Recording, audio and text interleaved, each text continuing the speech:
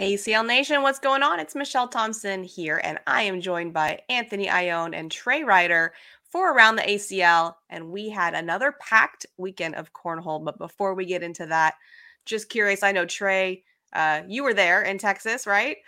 You were Yep, the only in one, I Texas. think, out of all of us. So I definitely want to hear how the weekend was for you. And also, Anthony, did you get time to watch cornhole, or were you a little busy with something else?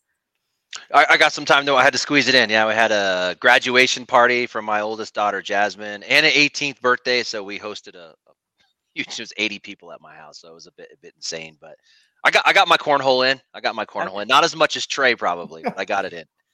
Yeah, no, it was. Yeah, I got plenty. I got plenty in my dosage, Yes. but And, no, it was your cool. dose of heat, right?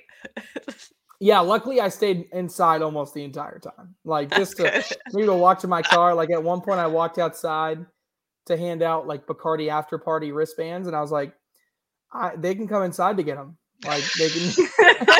I'm done with that. So I'm not going to do that. So no, it was great. It was cool. Like when we first got there was a little bit of chaos because we were on site of the PBR, the Professional Bull Rider World Championship, their World Finals. And so they had been going on for 7 days before that. And throughout the entire weekend, they were doing their World Championships. And so we were like underneath Dickies Arena in this fan zone. So like anytime you go to like a big sporting event, they always have like a fan zone that's got like vendors and like merchandise and all that. Yeah. Well, in the below the second level underneath Dickies Arena, that they had this entire concourse of like merchandise, and then our broadcast cork got put in a room right in the center of it. So people were continuously walking in and out, and that was really cool. And then we took over, we like kicked a bunch of vendors out for a week for the part of the weekend that we had our event. And we kind of were in the concourse of that area doing all of the games, but it was really cool. We did a couple of VIP events with the PBR, and we're kind of developing a little bit of a relationship with them. But it was cool to watch cornhole. I love the venue, Fort Worth. I'd never been to. It was a pretty cool place. We were staying on campus pretty much at TCU. That was cool too. But yeah, overall, I thought it was a good weekend. And then on top of that, we had some great games to go along with it. Heck yeah. So I heard Kat say there were a lot of spectators because of that. Like, did people stop and watch games like outside of our crew?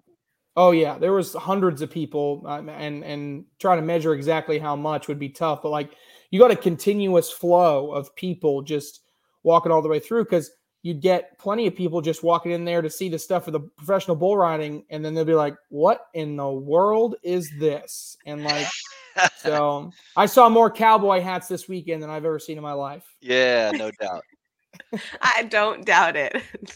All right, well, let's dive into this. First, let's start with the pro shootout. That was on Friday, so I was able to watch all of that, which was very exciting. Unfortunately, my weekend was really busy, which made it difficult to watch the rest. But I did get to watch that shootout. I was super excited about it. Love to hear your guys' thoughts on what occurred there. For women's singles, Cheyenne Renner took first. Chelsea Hubbard took second and was really impressive. So excited for her. It was kind of funny to see. I don't know if funny is the right word, but when they put her on the broadcast and it was like ranked this, and then Chelsea Hubbard ranked 227 or whatever it was. Yeah. Like, wow, like this is what the shootout can do. And then in third, Deborah Onum and Connie Altice. For men's singles, we had Jamie Graham, Tanner Halbert, and then Matt Guy and Joe Niestead. Joe Niestead sneaking there. I'm sure Anthony's got something to say about that. And then for doubles, Brett Guy and Eric Davis, which somebody on the show may have called as a hot take. I don't know who that person would be. Yeah, me. Yeah. Good call. I told Eric, thanks for making me look smart. Hell yeah. And then Jeremy Frazier and Dave Sutton. So let's get into it. Let's start with singles. So Trey, what are your thoughts on singles and the shootout side of things? Yeah, so first looking at Cheyenne Renner, obviously, if you weren't watching it and didn't pay attention to it, you kind of just see Cheyenne, you like foregone conclusion, right? We kind of knew that was going to happen, but the boards it was sticky the whole weekend. The boards kind of were slow. There were certain sections that they got really good airflow. What they couldn't see was we were kind of near a lift gate, and so when that lift gate came open, all right, and they were loading stuff out, one side of the complex and one side of the room would just get a little bit warm and a little bit tacky. So there were times where Cheyenne Renner kind of had to limp through to get where she wanted to go and just grind her way out of it. But then we got on the broadcast court, and when we started warming up and we saw that the boards under in that room, brand new boards, were playing fast, I was like, it's over. It's over, right? Because, I mean, and that's exactly what happened. Now, Connie Altice, the reason I think that game was so close is because she loves those conditions too. Mm-hmm. And she really played up. Cheyenne did not play down at all. She played at her best game, and Connie still took her right to the end. And I think that's the level of potential that we saw in Connie Altice. And I talked to her afterwards. I said, if you had played anybody except Cheyenne, you'd have won. Mm-hmm. If Cheyenne hadn't have been there, that was your shootout to win. So I think that's good news for which is the Connie. case going forward. Right. I think that's good news for Connie. If she's able to make that broadcast court and they stay fast like that, she's going to be okay. So was really impressed there. Obviously, you talked about Chelsea Hubbard. It was a good breakout performance for her. On the men's side in singles, again, similar story. If you didn't watch it, you see Jamie Graham and you go, wow, the kid is unbelievable right now and nobody can touch him. What they didn't see is that Joe Niestedt had a huge lead that got eliminated in just a couple rounds. And then Joe Niestedt had a 4-bagger to win it in the last round and couldn't do it, right? Mm-hmm. And so he limps through that game. Jamie Graham then switches to fire assault bags Yes. in the finals. Okay. It's so weird. Which I hated, by the way. Hated that decision. And I told him that afterwards. He said, I won. I said, doesn't matter, right? If Tanner Halbert doesn't miss 5 bags in 2 rounds, Yes, in the middle part of that game, there's essentially no difference in score. So I think, but either way, but my whole point is he switched bags. He played with a tacky bag, and he just grinded, and he found a way to win. And that's not a version of Jamie Graham that we've seen at all this season. Mm-hmm. We've only seen a dominating Jamie Graham when he's playing in the top level. We had yet to see one that had to grind through some wins, get a little bit of luck, but then, of course, just be timely and consistent and focused. And so kudos to Jamie Graham. It's a different way he could win, and he got it done. Absolutely. Anthony, what do you want to add to that? Yeah, Trey, good explanation. I kind of wanted to, you covered the details. I kind of wanted to look at it more in a bigger approach. So just a quick explanation for those that don't know the shootout format. So it's different than our standard 1st to 21 that we're used to, right? It's round limited. So in the case of this weekend, we're talking 12 rounds or 1st to 21 in bracket play. And then it went to 10 rounds on TV. So in the standard cornhole format, we see 24 plus rounds often. So in this shootout round limited format, we're seeing games that are really only a fraction of a full game. So check this out. Here, just kind of give you an example. In doubles, Ryan Smith and Eric Anderson are knocked out with a 7-5 score. Jamie Graham won his bracket 10-9. Mark Richards, who has just been killing it all year, his shootout chase ends with a 7-6 loss. So we're talking about, way less than 50% of a full game. So it's like, hey, I'm going to go bull and I only get 3 to 5 frames, or I'm going to play a 2 to 4 inning baseball game. So what does that mean? And Trey, I think you say it the best when you say it adds a level of intensity to the game. Baggers are limited on mistakes, and it changes how the game is played strategically, and really requires, I think, this whole nother level of focus to deal with that added stress of, I can't make a mistake. I only get one mistake. So good example how intense it was. Tanner Halbert, and you were calling it there, Trey, and you called it well. You said he was deep in the tournament in both matches against Matt Guy and Jamie Graham. He had a 4th bag airmail in his hand, and he had to hit it to avoid going down 7 points at it was like the 2nd or 3rd round in the game. So put yourself in Halbert's shoes where you're like, this 4th bag right here in the 2nd round either ends my shootout game, now I'm done, or it keeps me alive, right? So it's an entirely different game 100%. You mentioned the board speeds. I definitely, to me, that was a big one. I'm glad you brought that up. I think it was a factor. I mean, I was talking to Halbert on the side, and to me, the biggest confidence killer is having to baby a bag on ice boards. I mean, especially for anyone who throws hard. The minute you have to baby a bag, your confidence is gone. I mean, Halbert's up there babying bags. You see a few times where he throws a bag and it hits a level 5 and it goes the full length all the way to the hole at full speed, and you see him just go, whoa. Yeah. So that'll kill confidence. Matt Guy said the same thing. I caught him on the side and he said, yeah, they were fast, but he said pros need to adjust. That's what we do. We need to be pros and they adjust. And then Jamie Graham making that change to the assaults late in the game. You said you didn't like it. Do you think the board speed played a factor in those final couple games between who would have won and the bag choices? Do you think it was a factor? His bag got stuck on the hole. Yeah, I mean, I thought it was about that. Yeah, I thought it was a factor. Certainly, it's just it'd be different if what I saw from Jamie Graham in the semifinals to get there was ugly. Yeah, and he threw 7 bags off the back of the board. Right? He didn't. He threw 1, and it was the first bag of the game that he threw. Okay. I thought he overthought it because he said, oh man, these are too fast. Well, the results show that it wasn't too fast. Same thing with Tanner Halbert. The results for me do not show that it was a bag speed issue why he lost. He missed going left and right. He dominated Matt Guy in semifinals. Dominated him. And I just didn't see that from him in the second game. So certainly I thought every pro made an adjustment that they needed to. I thought everyone made an adjustment. I don't think it decided anything, but it definitely made things more interesting. Yeah, in the mind of just one closing comment, Mish, in the mind of a bagger, when you walk up to ice, there's 2 things, right? I'm going to change my landing spot. Depending on the bag, you're going from like a level 3 or a 4 down to a level 5. And when you get to the front edge of that board, that really jacks with your confidence because you're like, I can't go in the dirt. I can't go in the dirt. So then what else can you do? I can raise the profile of my bag a little bit. Normally I throw a 7 or 8 foot high bag. Now I got to go to 9. So when you're making those little adjustments, it really does kill confidence in just babying the bag, especially for someone with a fast bag in their hand is the worst. So I could see the emotion on their face. I knew exactly what they were thinking. But ultimately you see the people in the final who you expected to see there. So yeah, good job to those guys. Absolutely. And then going into that. Well, you didn't even mention Joe Neisted. Hold on a second. Wait a second. Saving it. I guess he's saving it. All right, fine. All right. Well, do you want to quickly touch on doubles and then Trey? Yeah. So Brett Guy and Eric Davis. Again, I think it was just a story of they figured it out, right? I just clipped all the highlights from that doubles, and I couldn't find anything from Brett Guy and Eric Davis. Nothing, right?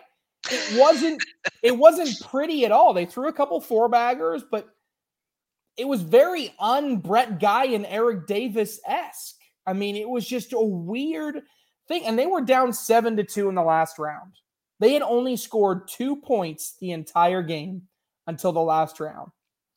And I feel bad for Dave Sutton. Throws one off the back, throws one off the side. Yeah. Brett Guy finishes the 4-bagger, ties it up, sends it down the other end. If there's any saving grace, it's at least it wasn't him doing it twice, right? Yes, he's the one that lost it to get to overtime, but then Frazier gave up the points at the end. So in a way, It's almost like misery loves company in a way. It's like you're almost glad that both of you were responsible in some way for the ultimate loss. But man, yeah, tough break there. And because they had a chance to really break serve, as I like to say, and really screw up the number of teams that we thought were going to get in there. Maybe people all along thought Brett Guy and Eric Davis were going to be able to get back to one. So now we're kind of back to which of the big teams is going to be next joining these guys. They were a plus 3,000, by the way. I'm like, if only I could bet. I bet verbally. I'm not allowed to bet monetarily. But man, I would have won some money. Yep. Anthony, any additional thoughts to add? Not a whole lot of thoughts. I mean, Dave Sutton, I don't know what's going on with this guy, but he just has a knack of just kind of like showing up in these things, you know. Yes. I think that's pretty awesome. Lopez Richards, they're showing, hey, we kill it in the standard, format, and then we can do it in this shootout format as well. So good to see those guys. Trey Squared showing up. You called them out last week, Trey. So they had a good performance, ultimately taking 5th. And then as expected, Harbaugh and Smith also with a 5th place finish. So congrats to those guys. Awesome. All right, let's go ahead and bring Mike on for Morton Corner to talk more about all this fun stat stuff. So welcome, Mike. Hey guys. So Mike. So enough cornhole this weekend. I can't believe I can't believe I haven't heard Alex Hicks's name yet. I'm sure that's not coming yet. up. We haven't gotten there yet. He What couldn't play in the shootout. He's only 12. Those shootouts. Yeah. Well, what an amazing weekend. I just shook my head all weekend long at that. I'm not going to call him a kid at that thrower. So anyway, I'm sure you guys will cover that in detail when you get to the open portion. But what I want to talk about, indirectly involves Alex. I just want to talk about the parity in the league this year. I mean, guys, did you see, Trey, you've been doing this for a long time. Did you envision this much parity? I mean, just here right off the top, the biggest heavy hitter, 12 different pro singles events, not counting the shootout this weekend. Well, yeah, we're just going to stick with the regular events. 12 different singles brackets, I should say. 3 events, 4 brackets that he won. 12 winners. 12 for 12. Is that just mind-blowing? Yeah, it's unprecedented. We've never seen it in our sport before. You're right, parity, and I think it's a testament to how the pro division has developed over time. I've said this time and time again. The pro division started as we need to find a group of really good cornhole players and develop them to be professionals and create a pro division. Notice I didn't say we need to find the 16, the 32, the 64 best players in the world. It was said we need to find a group of really good players, right? And then the next year it was adding a new group in. And the next year is adding a new group in. And next year, then we got to a point where we were full. We were capped at 256. So we had to clear out some of the people and bring some new crop in and clear some. And now we've gotten to a point now where we've really filtered it out. So, you have an intense, crazy group of talented individuals that at any given day, they're the best people. They're the best player in their region. When they go to their local events, they beat everybody and nobody comes close.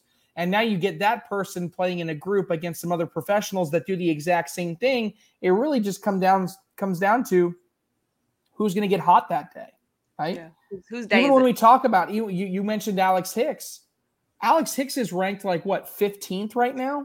Right. He's won 3 open events, but he has yet to crack a top 4 and win a bracket at a pro-only event. Right. I mean, that's significant, and that shows you how difficult it is for someone that some are calling the best in the world right now. It's crazy to think that the best in the world right now can't even win a bracket at a pro event. Yeah, absolutely. That's crazy. So not only is it that way in singles, but it's that way in doubles too. There's 12 different, brackets, and we got 10 different winners. We've only had 2 repeats in doubles. Yeah, that was a mind-blowing one, yeah. Yeah. That's crazy. That's Anthony, crazier. Yeah. Well, what do you think about that, Anthony? Yeah, I think one of the good examples, and I was it Mish, I think, mentioned it earlier, when the graphic comes up on the chart and you got Hubbard versus Odom, and it was 20-year-old college student and 65-year-old, ex-horseshoe thrower, and it's just man, this game is truly open to anyway. 220-something ranked. I think Deborah's 170-something ranked. It's really open to anybody, and anybody can make it deep. So I think that was a good testament of parity to me. Yeah, and I think we get a lot of recency bias, right? When was the last time anybody on this show said Kyle Malone and Cody Johnson? Right. And they won a pro event this year. Yeah. They won, not even just won their bracket. They won the entire event.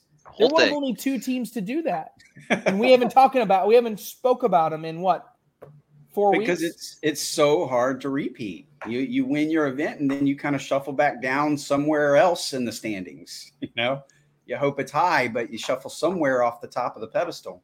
So you're talking about how we're bringing in different layers of players.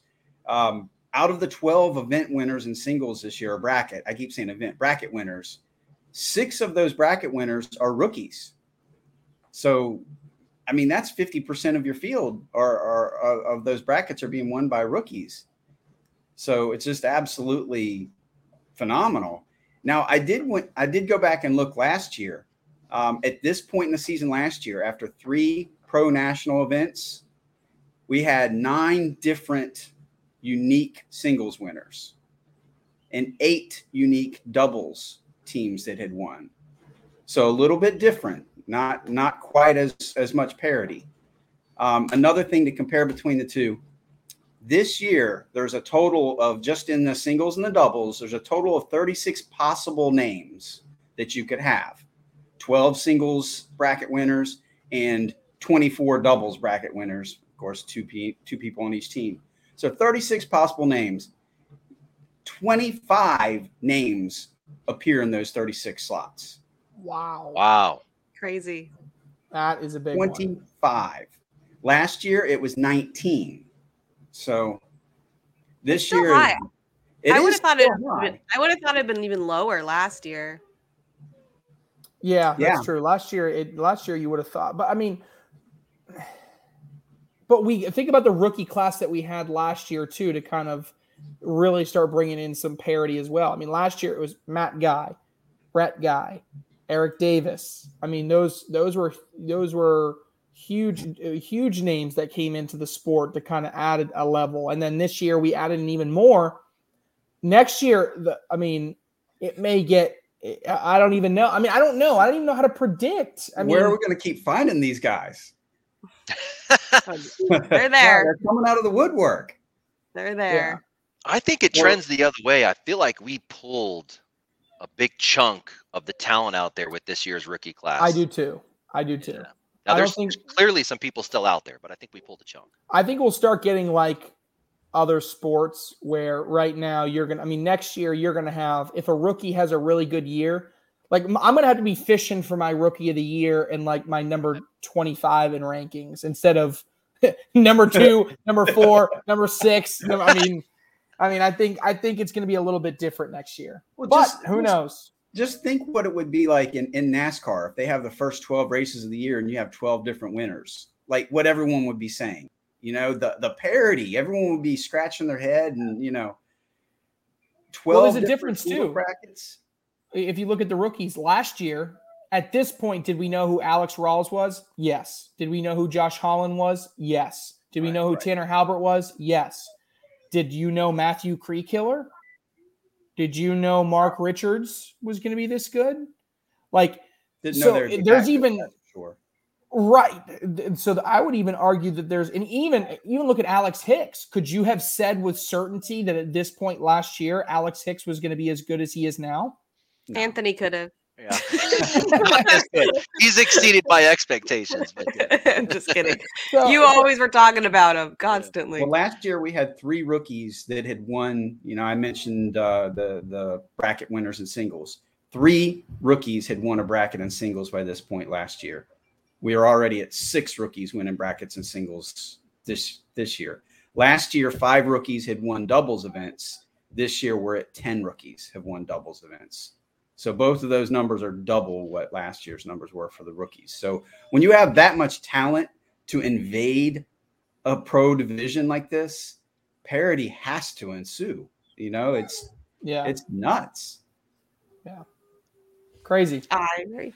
Crazy stuff. And I am curious to see how it trends going forward. I think we're going to see some changes for sure. But we want to let me get your guys' picks before we go. Are we going to have any repeat winners coming up in at the final chase? Just a bracket winner? Bracket winner. I'm only talking brackets. We're going to have a repeat bracket winner, and you care to give me a name? I'll say we have. Yes. No, I say we have 3. Yeah. I'll say you're almost out. 3 repeats. I think you have 3 repeats. I'm going to go out on a limb and say, go on a limb and say we get 1 new bracket winner, and I'll flip a coin between Ryan Windsor and Alex Hicks. Ooh, Windsor's a good call. Okay. All right. What do you think, Anthony? I agree with Trey. We're gonna have some definitely some repeats. I love the Windsor call.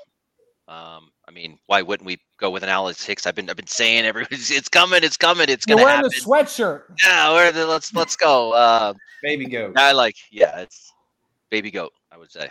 All right, Mish, what do you think? We gonna see repeats? I think we're gonna see repeats. Definitely, without a doubt. I can't wait until this is 4 unique ones. I'm gonna go out and I'm gonna say there's only gonna be a minimum of 1 repeat. I think we're gonna have 3 new names. This is the year of parity. All right, here's a better take. question. Here's a better question. All right, it has to be 4 unique ones. Who are the 4 unique ones that you would have to go after? Right, I think the low hanging fruit was who I just said. Probably Alex Hicks. Looking Jimmy through Humans, Devin top Harbaugh. ones. Devin Harbaugh, Jimmy Humans, Damon Dennis, Noah Almanza, Alex Hicks, Eric Davis, Philip Lopez, Ryan maybe. Windsor. Yeah, there's a lot of opportunities. Hey, what about that guy named Trey Birchfield? Oh, who's that? Jordan He Power. might. What about that girl Cheyenne Renner? Right, Jordan Power. Come on, All right. there's so many. I'm not confident in my answer anymore. No, I'm staying confident. I'm just playing devil's advocate. Oh man! All right, guys. Well, all right, Mike. Can't wait to see how it shakes out. Me as well. Thanks so much for coming on. We do want to get into the Open next, so we appreciate your time, Mike. Thanks, all right, Mike. take care, guys. And we've been touching on it, but obviously the big standout player with the all the winning would be Alex Hicks. Anthony repping his sweatshirt there, the baby goat. Level 1 singles, Alex Hicks takes first, Devin Harbaugh second, third, Eric Davis and Jordan Power. And for doubles, Ryan Windsor and Alex Hicks, and then Tanner Halbert and Eric Zockline. And I don't know, do you even have it on here, Trey? You don't. So Alex Hicks also wins the blind draw to take all 3 of those. Everything he competed in, he won. So I'd say that's pretty good. I'm going to say that's something to go after. I was going to say, the only reason I don't think I put it on there is because, I mean, keep in mind that no pros could play or played in the advanced blind draw. So in getting Jordan Kamba, that, like, everybody saw that and they were like, well, should we even play? Should we even play it? I mean, it was fun. But no, there's really good advanced players out there. Advanced players win opens all the time against pros. So I would never count anybody out. But yeah, go ahead and give us your thoughts on the recap of the Open. Yeah, well, I mean, there's not much to recap except for Alex Hicks, right? Kid was unbelievable. At times, I felt a little bit of validation specific. I'll let Anthony talk about Alex Hicks. So I'm going to talk about everybody except Alex Hicks, okay? I got a little validation seeing how good at times Eric Zockline and Tanner Halbert were, because I kept saying, if we just get an Eric Zockline playing at a high level, they're going to do really well. And sure enough, that's what happens, okay? When Eric Zockline played at his highest potential, they won. And not only did they win, they dominated, okay? And there were times I looked at a game on the bracket, okay, that was a close game that they barely squeaked by and won. And it was when they barely squeaked by and won, it was Eric Zockline throwing an 8.5 points per round average.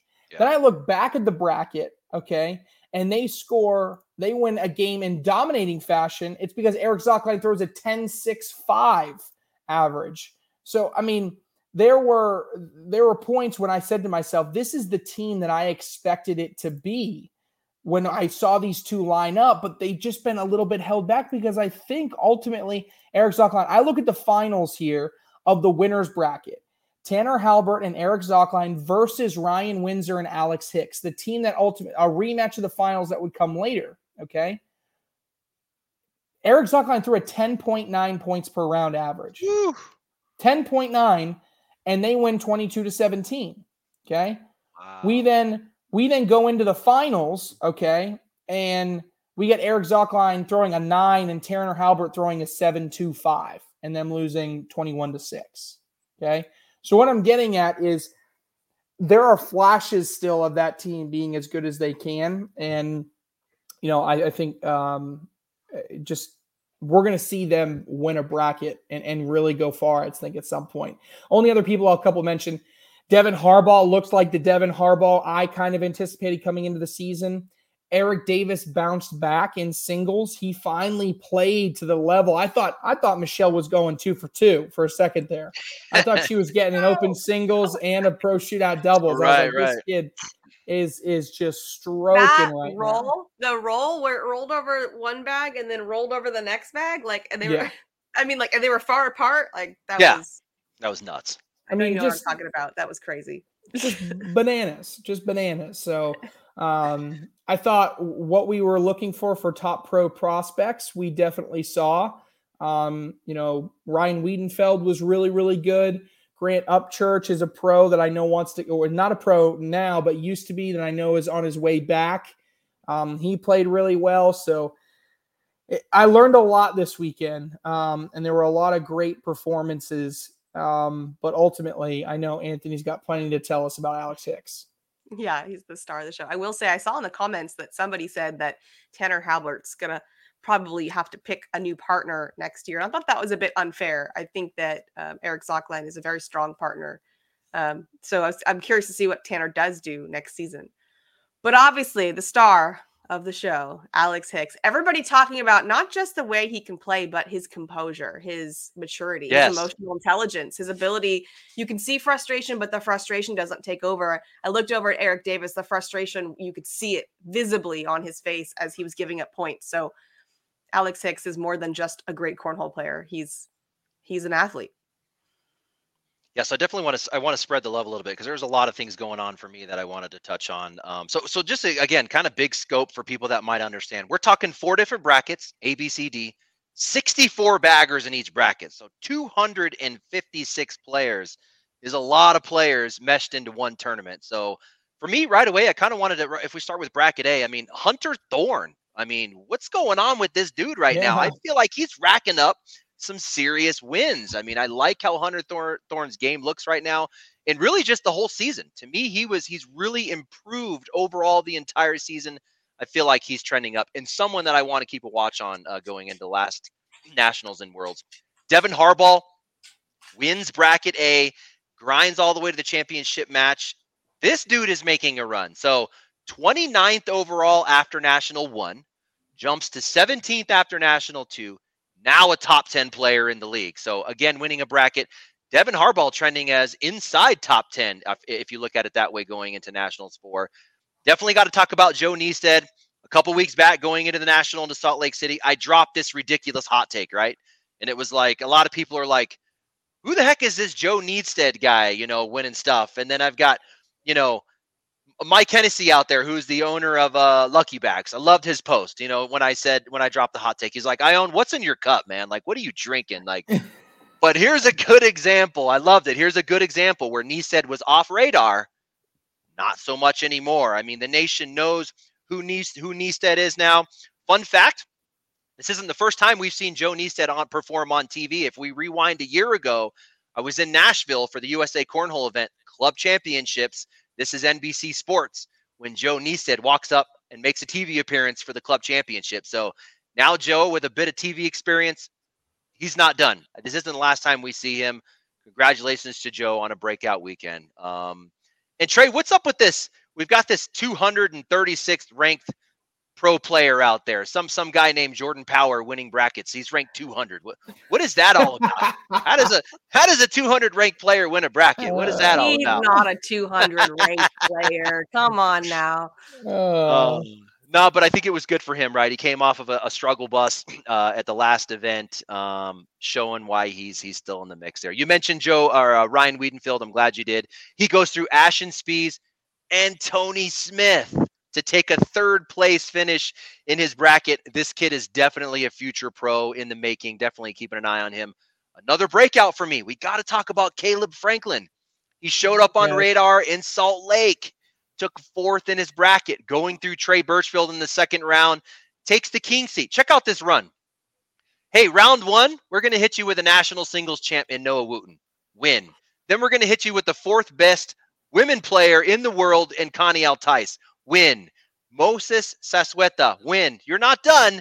You got to go through AJ Sims, Eric Davis, and then finally he shuts out Eddie Grindersleeve to take the king seat. Insane run. So definitely keep an eye on this guy. But yeah, to get to Alex Hicks, that match versus Jamie Graham to me was an epic battle. If you haven't seen that one, I don't know what it is with Alex Hicks and epic battles, but we had another, high 30+ round match. I think was it 38? Yeah. I think Noah Wooten summed it up the best at the end of the match when he's kind of doing this we're not worthy bow at the end. I mean, that summed it up perfectly. I think Alex Hicks will be one of the best players, will be the best player in the world at some point in this game. If you look at the first half, who was the best player? Matt Guy, the GOAT. Alex Hicks takes him down in open number 4, wins the singles. Fast forward to today. Who's the best player in the game right now? Jamie Graham. Alex Hicks goes through Jamie Graham, wins his 3rd open singles. Misha, I said at the beginning of the year, Alex Hicks is going to make a national broadcast. It hasn't happened yet. And remember, the kid is limited, right? He doesn't get the opportunity through shootouts. Right. He's got a trending up partner, but I think he's on his own here to make a TV broadcast in his singles. Regardless if he makes a TV broadcast or not, this kid's had an amazing season. I'm proud of him, and he has to be of himself as well. So Alex Hicks, the star of the show for sure. How many Fortnite skins is that kid buying this weekend? A lot of V-Bucks. I don't know what it's called. My son doesn't play Fortnite. I don't know. I know Minecraft. That's about it. All right, let's move into the news around the league. We had the Missouri State. Sorry to interrupt you. Can I just do what we got? We got to give some props here, Trey. To my boy, Noah Wooten, for his open doubles win. Your open number 12 tier 2 doubles championship. Congratulations, Noah Wooten. Wow. Wow. Nah, in fun though. And with Hunter Thorne that we were just talking about was unbelievable. Yeah. He's probably laughing at the same thing. In all seriousness, though, I know we're on a time crunch. Hey, what do we say? We say anyone can win, or anyone can play, anyone can win. But the reverse of that is if anyone can win, anyone can lose. And here's a good example. We don't use that motto around here. Yeah, no doubt. But he goes 4-2. He goes 4-2, barely misses the cut, didn't make the tier 1 cutoff. It happens. I just had to send a shout out to my guy. That was not a shout out. That was a call out. But okay. He's gonna put that trophy. He's gonna put that trophy right next to his open singles trophy, right on his wall. That's motivation. Shots have been fired. All right, let's go into the Missouri State Championship for advanced singles. Craig Irvin takes first. Matthew Truxell takes second. For doubles, Tyler Amos and Craig Irvin for first, and Justin Lang and Landon Lang. And then for the Wyoming State Championship, Clint McJunkin and Chase Whitman for our first advanced singles. And then for advanced doubles, Josh Trenell, Brittany Harvard, and Connor McCloskey and Chase Whitman. So great job to everyone on those state championships. We'll keep those stats coming for you as they happen. But let's go ahead and move into buy or sell. So we're going to buy or sell that these players will win a men's or women's singles shootout. First one I would say is easy, but based on last year, who knows? What do you think, Matt Guy? He's got to get it done, right? He's got to get it done. He's got to get it done. I just think that he's just too consistent. He has too much upside. Even if it takes him a couple, he's playing in a different level this year than he was last year. Last year I had concerns. I don't have those same concerns that I do this year. He'll get it done. I'm buying. Okay, Anthony. I'd buy 2. I'd like to see him come up behind a level 1 block, maybe push through every once in a while. He's really relying on that airmail, do or die in a shootout format, but he's going to get it done. Side note, before we get, did you see what I was saying on the broadcast? Did you catch the broadcast, Anthony, in full? Yes. So did you see what I was saying, the way he was gripping the bag? Yes. I loved it. He changed it from a vertical to a horizontal. That was the only thing that concerns me a little bit. Like, why are we changing things right now? I don't care. It shouldn't make that big of a difference, but it was a change. Trey, I love that Think someone else is process. seeing that stuff besides me. I feel less crazy. I felt less crazy when you were calling it out. I was like, yes, someone else seeing that kind of stuff. Yeah. So Yeah, I don't know why you change a process that's already proven to win. It does seem Yeah. odd. All right, go. And that's more mental than physical, I would think. The changing of things, messing with you. All right, Sam Finley. She gonna take a win? What do you think? Buy or sell? You know what's crazy is predicting who's going to win a shootout in a way is kind of, it's only 8 shootout winners. And then we also talk about like the Pro Invitational is in the national circuit, the top 8 ranked females. And a lot of times they're going to have a lot of similarities, you would think. This is one of those times I don't think so. I think Sam Finley will not qualify for the top 8 based on how she has performed this year, unfortunately. But Sam Finley has proven that she can win in these shootouts. And I am almost 100% confident she will snag one of these shootout wins in women's singles. Anthony, buy or sell? I agree. I'm buying. Start of the season, I would have bought without question. Right now, it's like a little bit like, but it's Samantha Finley in this format. I can't imagine her not winning one of the shootouts. It's gonna happen. Agreed. All right, Alex Rawls, what do we think? Buy or sell? My only hesitation is I don't know how many he's going to.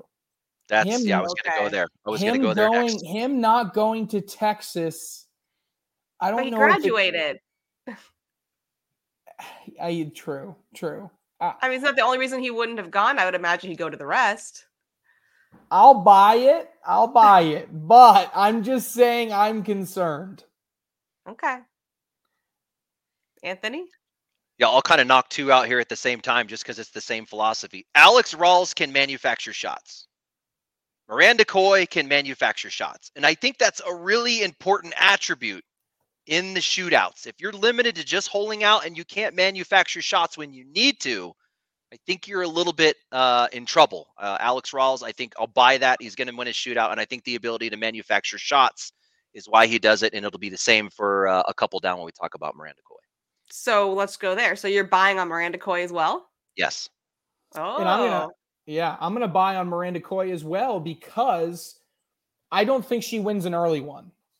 I really don't think she. I think you have Cheyenne, Sarah, Kaylee, Connie kind of take our first half. Megan. But then, maybe. Yeah, But I think Megan's a second halfer that she could definitely snag one. But my point is, just like Anthony said, right? All those 4 I just noticed can get away with being really dominant down the center and avoid all of the shot making and situation that Miranda Coy can put people in.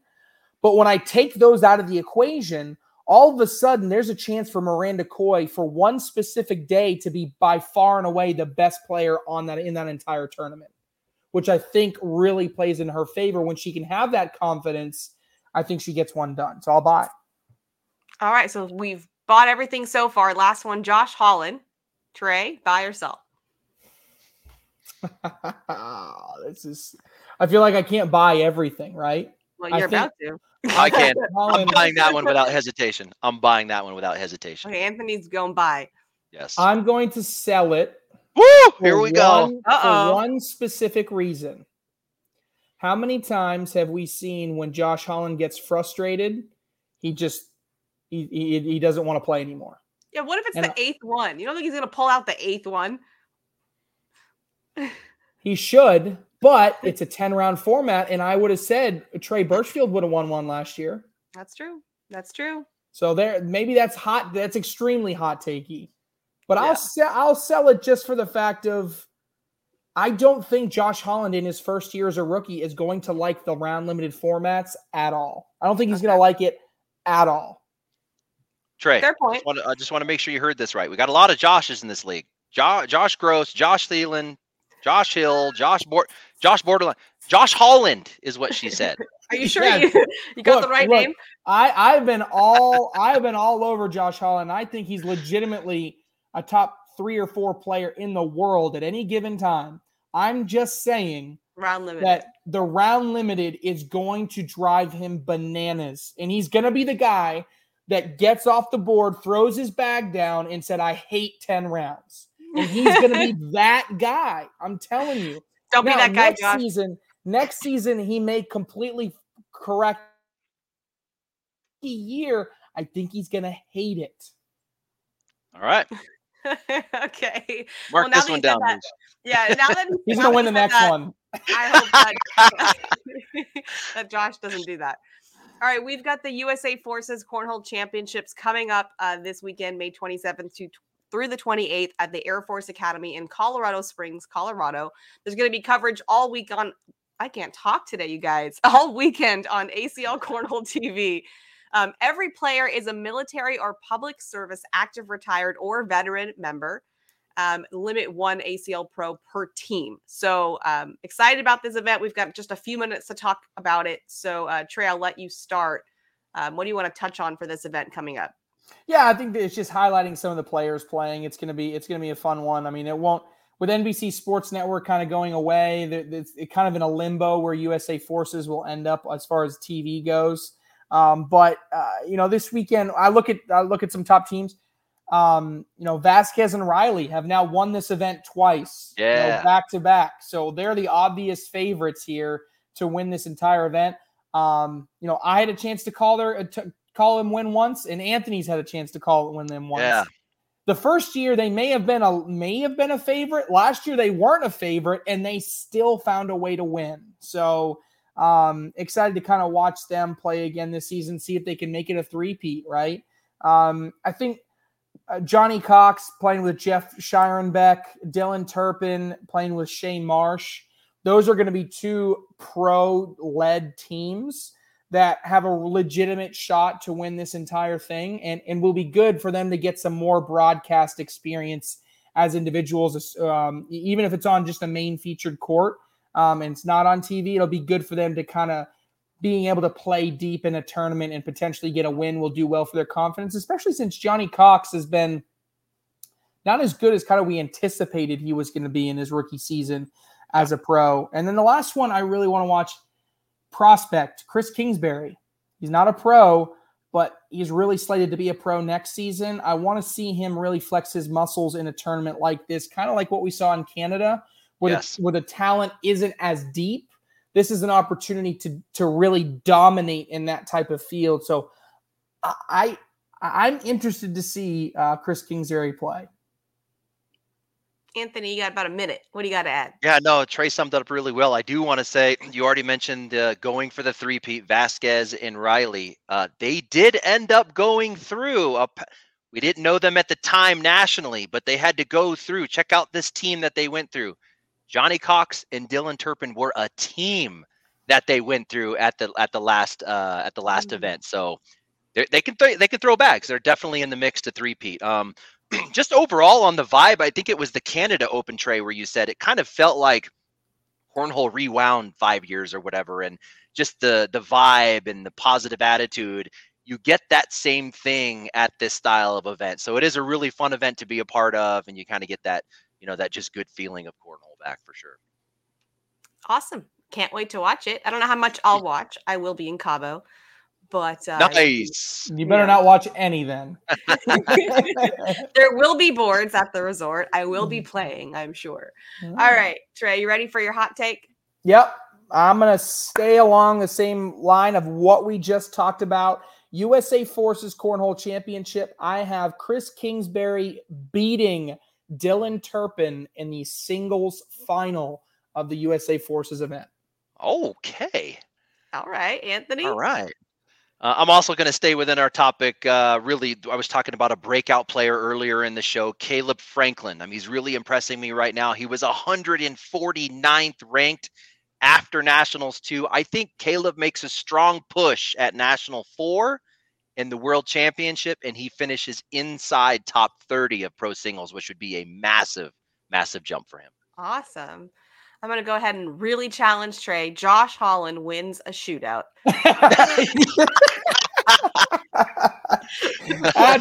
That's lukewarm, Michelle. Not according to you. All right, that's all we got time for today. Thanks, everyone, for joining us. We will see you next time on Around the ACL. Everyone have a great holiday weekend.